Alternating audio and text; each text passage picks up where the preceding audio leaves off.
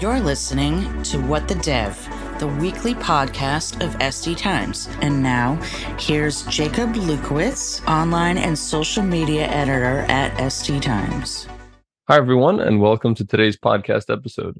Today, we're going to be talking about what happens when you leverage the power of Web3 to radically transform higher education, and about Third Academy, a blockchain-based Web3 education platform. With me today is Third Academy CEO, Stacy Quackenbush. Hi, Stacy. Welcome to the podcast, and thanks for coming on. Thanks so much. Pleasure to be here. It's great to have you here. So to start off for our audience, can you explain a bit about the story behind the development of Third Academy and what it is?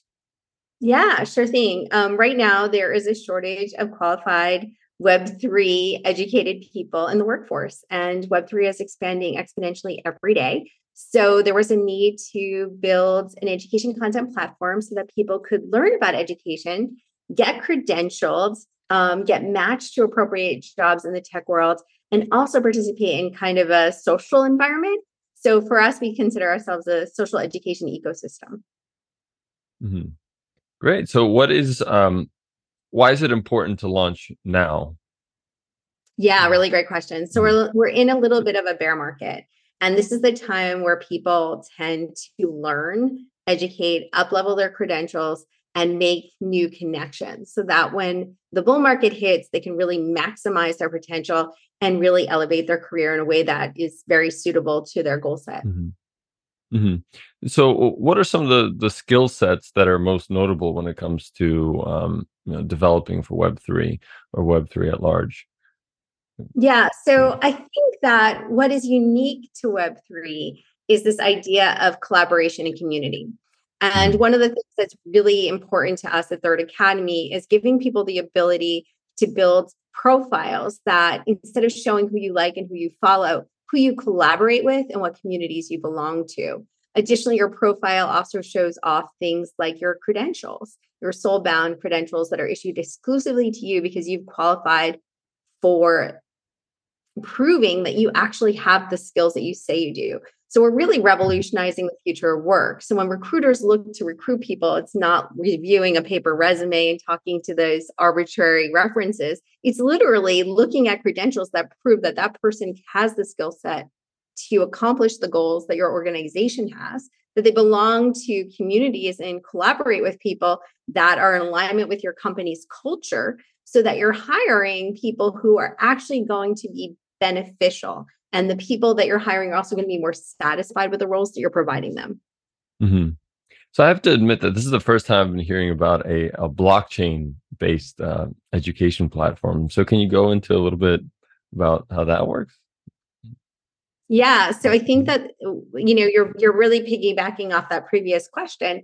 When we think about credentialing, content records that are put on chain are immutable. So it's not like I can claim that I've got DeFi experience. I can actually validate it with knowledge, test it. It's on chain. You can actually verify that I've got the skills that I say I have. And that's a really important designation in the Web3 world, because there are a lot of companies hiring Web3 people for the first time. And a lot of people recruiting them are not exactly familiar with the questions that you even ask to know whether or not somebody's got the qualifications that they say they do.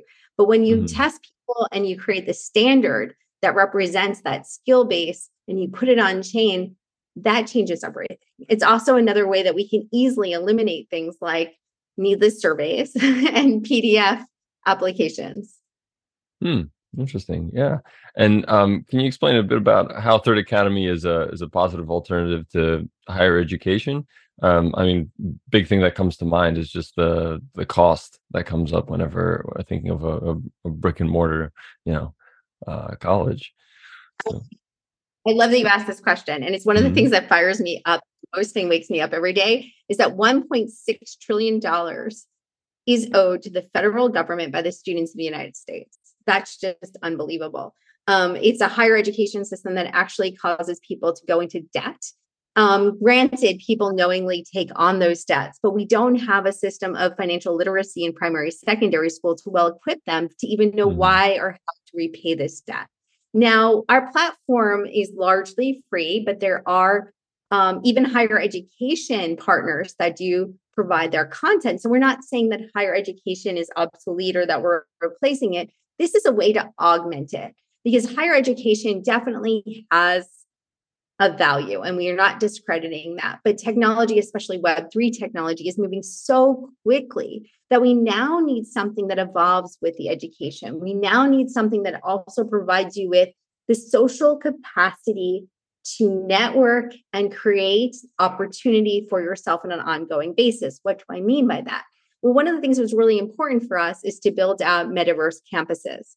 So not only can you study with us, get credentialed with us, and get recruited, you can meet your next co-founder in the metaverse. You can co-work in the metaverse. You can take your courses in the metaverse, have social activities in the metaverse, and it can be your go-to place. Like, you might be at work and you might have a dev problem. You pop into the metaverse, meet with somebody around the world that you met at a conference in our metaverse, and come up with a solution. So it's really extending what you do in real life, but additionally, it's keeping vital all the stuff we loved about college. We loved the socialization. Why do we go to conferences? Because we love the networking that happens before and after and during.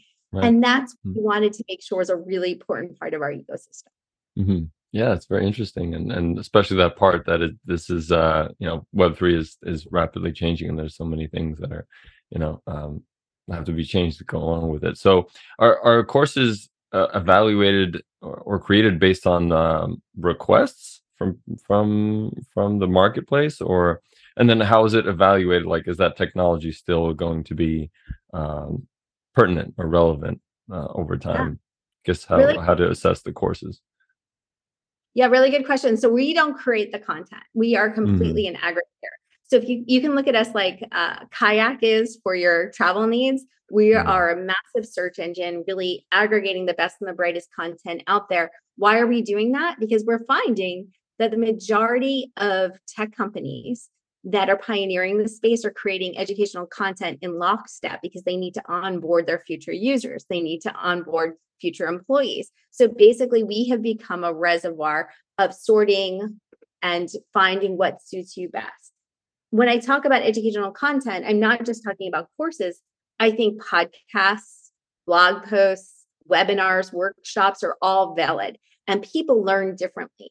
And so the ability to qualify for credentials could be from a myriad of ways. It could be because you've tested into it, because you qualified via a project you participated in. But to get back to your point, who validates the courses? Who says that they're worthy? Basically, that is up to our community. As people take the courses, they get to vouch for the courses. They get to validate them and rank them. And by that criteria, we have a sense of whose courses are more valuable. Once again, it's a little bit subjective, because we have we all learn differently, right? Neurodiversity is quite a thing. What isn't a thing is knowing what the criteria is for somebody to get credentialed. And that, once again, if it's on chain, it's easily referenced, it's public. You can see exactly what someone had to test through to qualify for those credentials. And so every single contributor to our community can set up the credentialing system that they think is appropriate for their content. And we're really excited to see who becomes the stars in the educational ecosystem that is becoming Web3. Very interesting. And are you seeing that that has been a big concern for companies that are eventually hiring those that are coming out of colleges, that they aren't able to verify their credentials? Yeah, I mean, it's exactly how our company was founded. So the founders of our company actually were part of a marketing firm out of Europe, and they weren't able to hire enough Web3 qualified candidates. So what they decided to do is create their own academy. There was such a desire for Web3 learning that they literally bounced it out, raised some capital, and then they did a search for a CEO, and that's how I became involved. But since its origin, we've had over 2,000 students come through Third Academy, mostly from the continent, Africa and Asia. And we've seen it change people's lives. We've seen people go from uneducated in technology to Web3 tech jobs that pay at tech levels, and that far exceeded what they make locally. So it is a really interesting time because people can work remotely. So opportunities are vast and numerous if you're willing to educate yourself and open yourself up to working remotely. Right. Yeah. And when we talk about Web3 learning, what are some of those biggest skill sets that come to mind that constitute working with Web3? It's really vast because Web3 has technical and non-technical jobs. So everything from coding to communicating to being a great marketer are all applicable. And one of the things that's really fascinating about what we're building and what we're learning is that this is not just for people who are new to Web3. It's also for people who are maybe expert level in Web3, because a lot of people have great knowledge in very specific areas. But one of the things that is absolutely essential to Web3 is interoperability, collaboration. So you might be working on a project where you just need a little bit more knowledge in a certain area to up level the entire ecosystem. And so that's part of what this is. Like, that's why we also offer co-working, because you might be someone who is an expert. You might be somebody who's building a company. You might be somebody who's working on solving a technological problem. And what you need are collaborators. What you need is just a little bit more information. And you need to put yourself in an ecosystem where that is at your fingertips 24/7. Super exciting. So for somebody that's going into the platform the first time, I'm sure there are a bunch of different great courses and all these, valuable technologies and skill sets. So how can someone go about finding the courses and the direction that's right for them? Yeah. So when you come to our platform, you'll have the ability to use our search engine to find the courses. Additionally, you could set yourself up for notifications about events that go live in the metaverse. As I mentioned, in our first metaverse campus, which we call the Lounge, there were over 200 events this year alone. And we've gotten 70,000 requests for membership in the metaverse.